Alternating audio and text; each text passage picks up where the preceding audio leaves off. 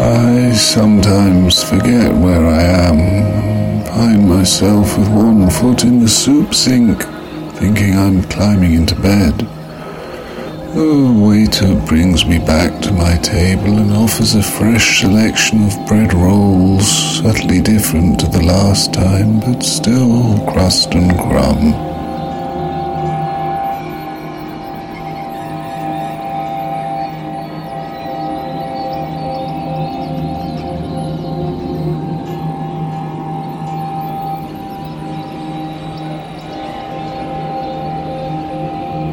I soiled myself and walked the excrement carefully within my trousers until I stood at the buffet, where I began to shake my leg. Perhaps it was on purpose, the initial accident, that is. Both internally and externally I claimed it was. These fecal offerings to pale carpet. Even many years later, I thought it merely a wet guff, I would tell visitors, yet...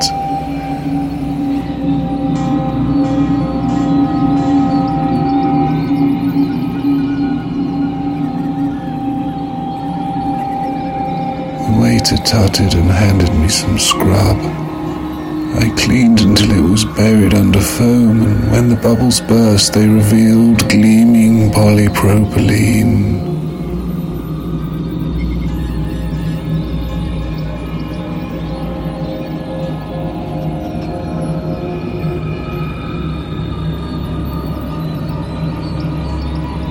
Yet it returned, the nucleation short, and so clearly now marks branded in my own shoe print. The restaurant was hot, the heating turned on though a warm day. Walking into the lounge area after a few more rolls, the smell of excrement tailed me, gripping onto the hot air on my back. The bar staff made no mention of my accident, no allusions to the smell, for they knew a modern-day Sisyphus when they saw one. A Sisyphus trapped inside a Smiley Moon restaurant chain with no gods, no hill, no boulder, instead clearing up their own footprints, drawn in their own feces, fueled by a scattering of crumbs.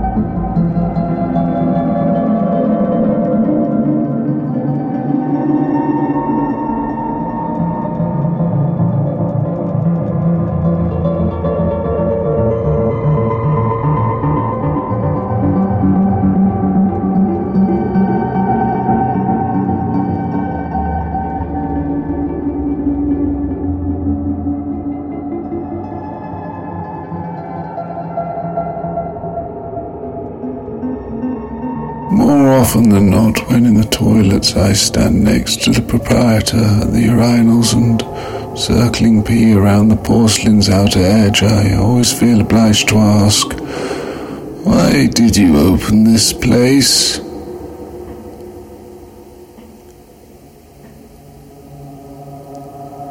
He, without fail, reaches out to take my hand, and then we both turn to look at each other until the speaker attached to his forehead with a Velcro strap comes alive.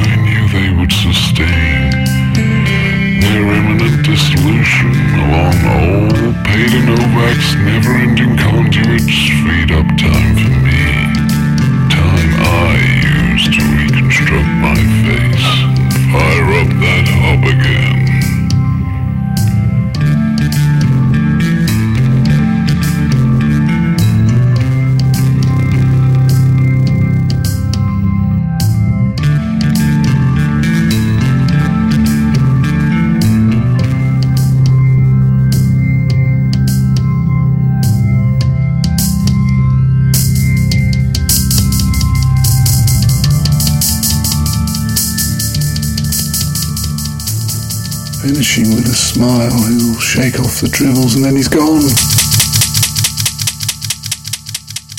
Without a hand wash.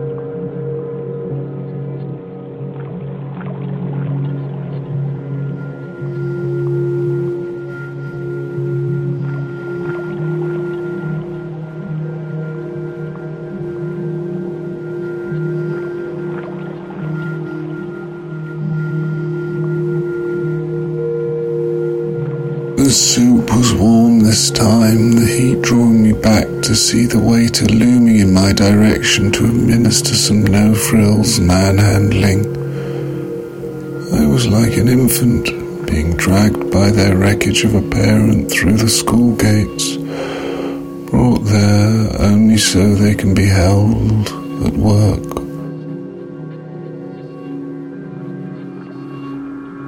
Redeeming their tax through sending the limitless potential they birthed to spend the daylight hours in childcare dressed up as an education, geared to teach just one lesson.